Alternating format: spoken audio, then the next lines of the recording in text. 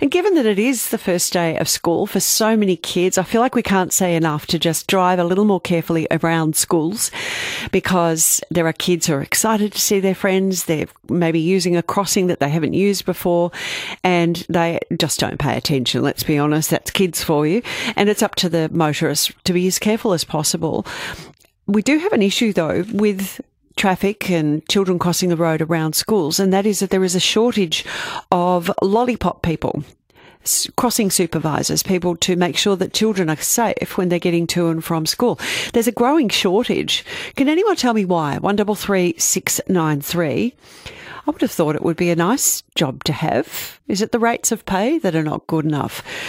It's friendly. They always seem to be very happy. The kids are happy and smiling. And I was reading one lollipop person talking about their many, many years in the job, saying it's just lovely. You get to film this relationship with the kids and their families and watch them grow up, and then their younger brothers and sisters come along.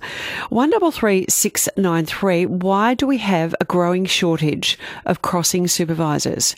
What is the problem, and what are the reasons for the shortage, and what needs to be done to fix it? Because we do need to fix it. We need these people to make sure that children are safe getting to and from school. At least 15 councils are still, even as school goes back, they're still on the hunt for lollipop people. School crossings are going unsupervised in some of these areas as a result, which seems a very dangerous thing. 133 693. Your thoughts. Joining me now, Stephen Jolly is a Yarra City Councillor. Good afternoon, Stephen. Good afternoon, Didi. Thank you for joining me. What is the problem? Why do we have this shortage of school crossing supervisors? Well, because they're paid peanuts. Some of them, especially if they're employed directly by councils, are on 45-minute contracts. So that means that if you're a casual, you're on $26 an hour for 45 minutes. If you're a part-timer, you're on $18 an hour for 45 minutes. And then you go home and you don't get paid. So people want to work. People love the job, as you said in your intro. But you can't, it doesn't make financial sense. But by the time you take out the transport costs to get to and fro from home to a school, $18 for a shift for one day for 45 minutes. It's the type of conditions you'd expect in a third world country or in America, but not in Australia. And that's why we've got dozens and dozens of schools who can't find school crossing supervisors. Now, are they all employed directly by councils in their area? No. For example, one school in Richmond that I've had a lot of dealings with on this matter over the past period employ via a recruitment agency, and it's quite ironic that a recruitment agency that are normally where you'd get, casual labour hire sort of situation, very, very low and exploitative working conditions, offer better conditions because they have a 2-hour minimum than City Council. So the council that I'm a member of, the Yarra Council, claims to be the most progressive Green-run council in Australia and all the rest of it, and we've got 45-minute to 1-hour contracts. It's outrageous. What feedback are you hearing from the supervisors themselves and from schools and parents? Well, from the supervisors, they love the job. For all the reasons that you said, they love their job and they want to work. These are some of the poorest workers in Australia at a time when wages share of GDP is its lowest level since 1960s. You've got 6.5% inflation. They're really, really doing it tough, like I'm sure many of your listeners are, and they want to work, but they can't work on a 45-minute contract. It doesn't make economic sense for them to do that. But Stephen, what's the answer, though? I mean, when you look at it, it's not a difficult job. They walk out into the centre of the road, ask the traffic to obey the signal that's already there, and then step back. So what should they be paid? Well, I think that at the very minimum, there should be a 2-hour minimum. I think that the state government need to look at employing them directly as they do for teachers and support staff at schools. The only people in and around schools that aren't employed by the state government are school crossing supervisors. They're employed by councils. And many of these councils are underfunded, short of money, and they're looking to cut costs, and that's why we have 45-minute contracts. So I think the government needs to step in. A 2-hour minimum contract, which is, by the way, way lower than any, like I work in the building industry. We've got an 8-hour minimum. Most of the listeners who work would be on a 4-hour minimum.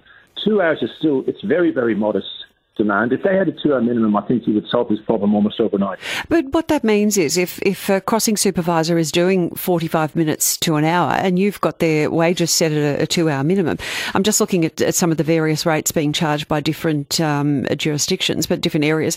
Melbourne City Council appears to offer the lowest amount. It's just under $28. But let's round it up. Let's say it's going to be around about $60 for 45 minutes work. Does that seem reasonable to you? Well, the alternative is that we don't have school crossing supervisors, and we have a situation where kids are crossing the road with no supervisor, or they have to try and scrape around looking for parents to volunteer, or even teachers at times. So we have got a problem, and you have to pay for what you want. And, you know, I think that even that rate is probably like the hourly rate for a building worker. It's not a lot of money for somebody that are doing like probably the most important thing that you can do out there, which is looking after our kids. I understand that. So where does that money come from then, this extra money that you would like them to be paid? Well, I mean, in Yarra, it's a tiny number of people. We're looking at 50 to 100 staff, a supervisor should say. It's a small amount of money. Compared to some of the wastes that you see on councils at the present moment of time, it's money well spent. From a state government perspective, it's as a percentage of their outgoings, it's even less. And, you know, to be honest with you, I think especially in a lot of the bigger schools in the inner city, you know, you could even do a whip round amongst the parents to pay the money.